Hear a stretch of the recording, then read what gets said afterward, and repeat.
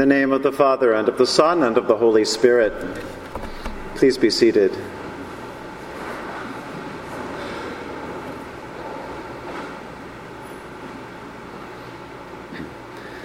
At yesterday's wedding here in the church, the congregation came through beautifully on what is one of my favorite parts of the wedding ceremony. At the section near the beginning of a prayer book wedding called the Declaration of Consent, the bride and the groom make promises to each other. They each say, "I will."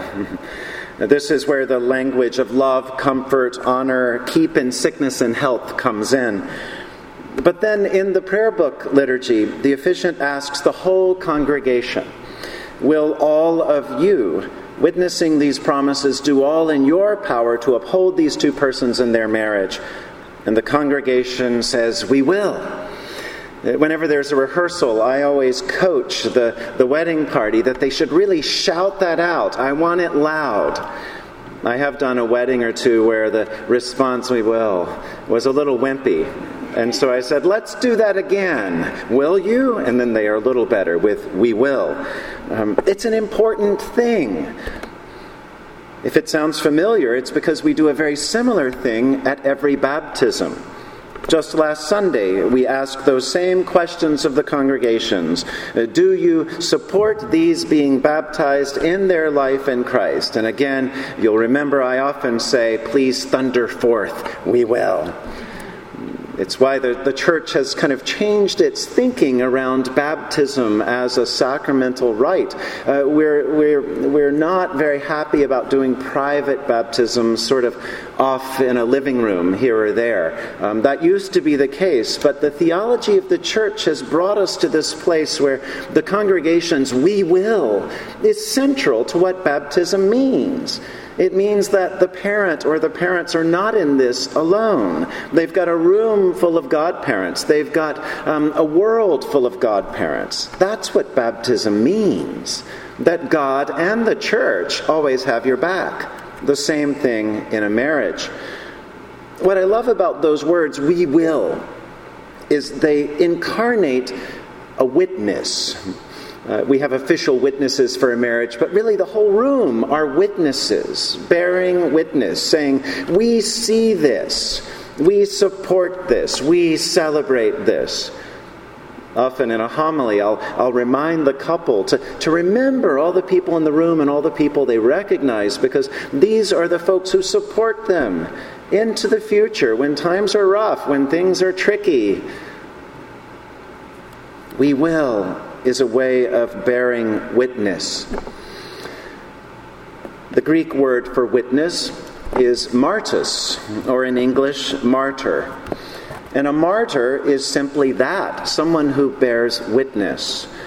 Often in the church, we tend to think of a martyr as someone who has borne witness and then died for their faith. Certainly that is a sort of martyr underscored. Many of the people in our windows and in church history are those sorts of martyrs. But just as much, anyone who has ever spoken up for the love of God, the light of Christ, whether they've been killed for it, or shunned for it, or ignored for it, is a martyr, is a witness, is someone who has taken the courage, taken the time, taken the faith to bear witness. Today's scriptures are not the cheeriest. Cleve picked up on this with his little interlude, as it sounded a little foreboding. They speak of difficulty and demand, but the scriptures also point us to places of deep and abiding faith. The Old Testament lesson, that first reading we heard, is kind of a snapshot of the Old Testament prophet Amos. Amos has the really hard job of speaking out against power, in his case against King Jeroboam. The king has his own priest sort of mount a counterattack. And so they basically put out the word that Amos is spreading fake prophecy, if you will. And so the king and his own religious power structure organize themselves over and against the prophet and Amos. Go and preach and prophesy somewhere else, they tell Amos. But Amos basically says, look, I'm not in this for myself. I'm not trying to make a name for myself. I'm no threat to you. I'm just a dresser of sycamore trees. Or to update the language, I'm just a migrant farm worker. That's what Amos was. No formal education, someone who went to where the crops were good and tried to make the money he could. But God spoke to Amos. And God put God's word on Amos's lips and said, go and prophesy and speak the truth. And that's what Amos did. Amos reminds us that being a witness to truth is never easy. It's never easy personally, professionally, or publicly. Of course, the example from our gospel underscores this in no uncertain terms in the famous story of the beheading of John the Baptist, made even more famous in the theater by Oscar Wilde and in the opera by Richard Strauss. John the Baptist did speak the truth. And we have this awful story that's all too current, isn't it? A ruler who, in order to save face, makes a stupid, split-second decision that costs lives. Don't let anyone ever tell you Scripture isn't up to date. And he does it for his daughter's sake. Just as in our world, there's a cost to speaking the truth, so often a cost that might mean losing a job or losing a reputation or losing a friend or losing retirement or losing social standing, we as people of faith are called to speak truth. With King Herod and John the Baptist, power prevails in the short run. But that's the important thing for us to remember, always and everywhere. Power appears to win, but they only have the advantage for now. That extraordinary letter to the Ephesians gives an eye into God's long-run plan. God plays a long game. God has a plan for the fullness of time to gather up all things in Christ, things in heaven and things on earth. That's an enormous plan. It means that Christ is in everything, and everything will find its completion in Christ. There was a book in the cloister this morning by Teilhard de Chardin. This is what Chardin points to. Everything ends in the fullness of God's vision of Christ. Today's the feast day for St. Bonaventure. Bonaventure does the same thing and talks of God's fountain fullness and overflowing, a gushing of love. But everything ends up there in the heart and the love of God. Everything and everyone will be redeemed, will be perfected, will be brought to completion in God's good love.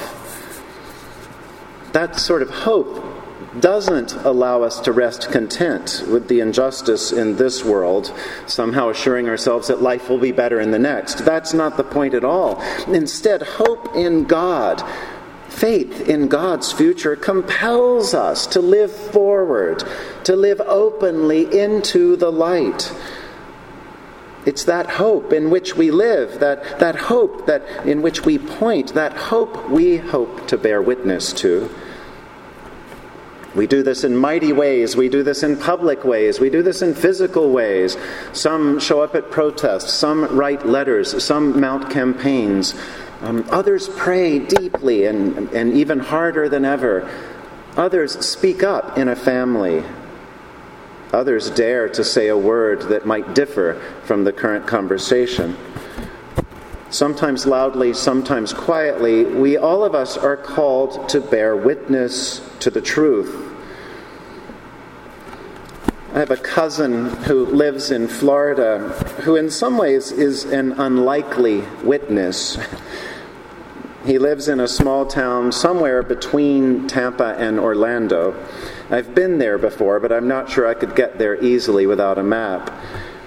We were talking on the phone about a month or so ago, and I asked him how things are in his community. And he laughed, and he talks really slowly and very southernly. And he said, well, things are okay, but I think I need a new barber. Knowing there was probably a good story in it, I bit, and I said, oh, you need a new barber? And then off he went. It turns out the previous Saturday he went for a haircut at a place where there were men and women and barbers and stylists all in one place. And he'd overheard the woman in the next chair talking a lot through her styling, and she had a lot of opinions. And he had not said anything, and he had sort of minded his own business and done a little bit of small talk with his barber.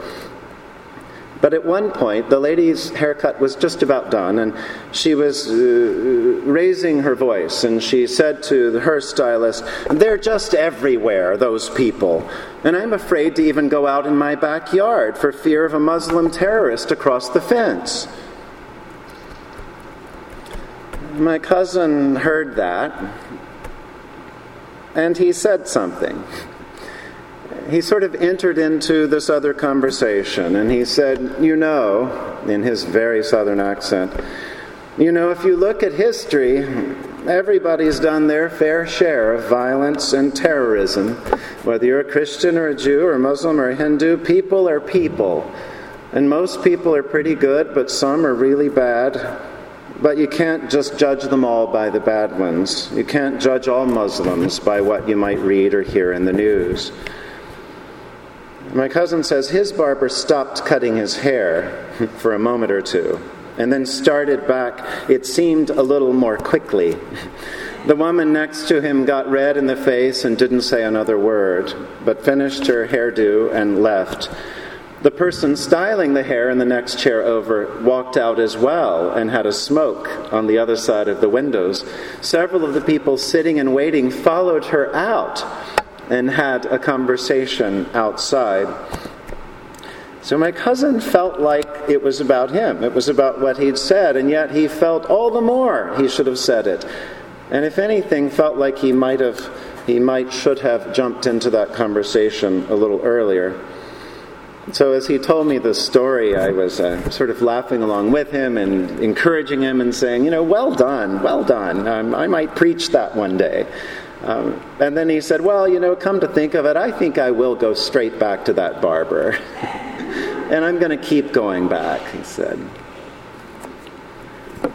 We're called to bear witness to truth and to the love of God, whether it's at the barbershop or the grocery store or the debating hall or the ballot box.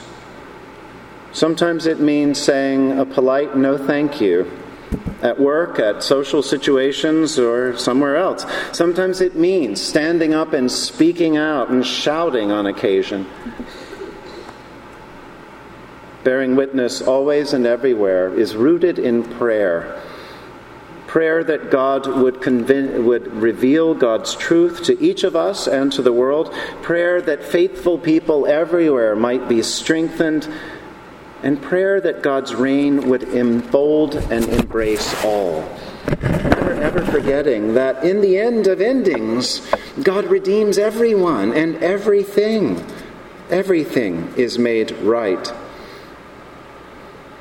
The collect for the day, the prayer we began our worship with, asks that God might grant that we may know and understand what things we ought to do, and also that we might have grace and power faithfully to accomplish them.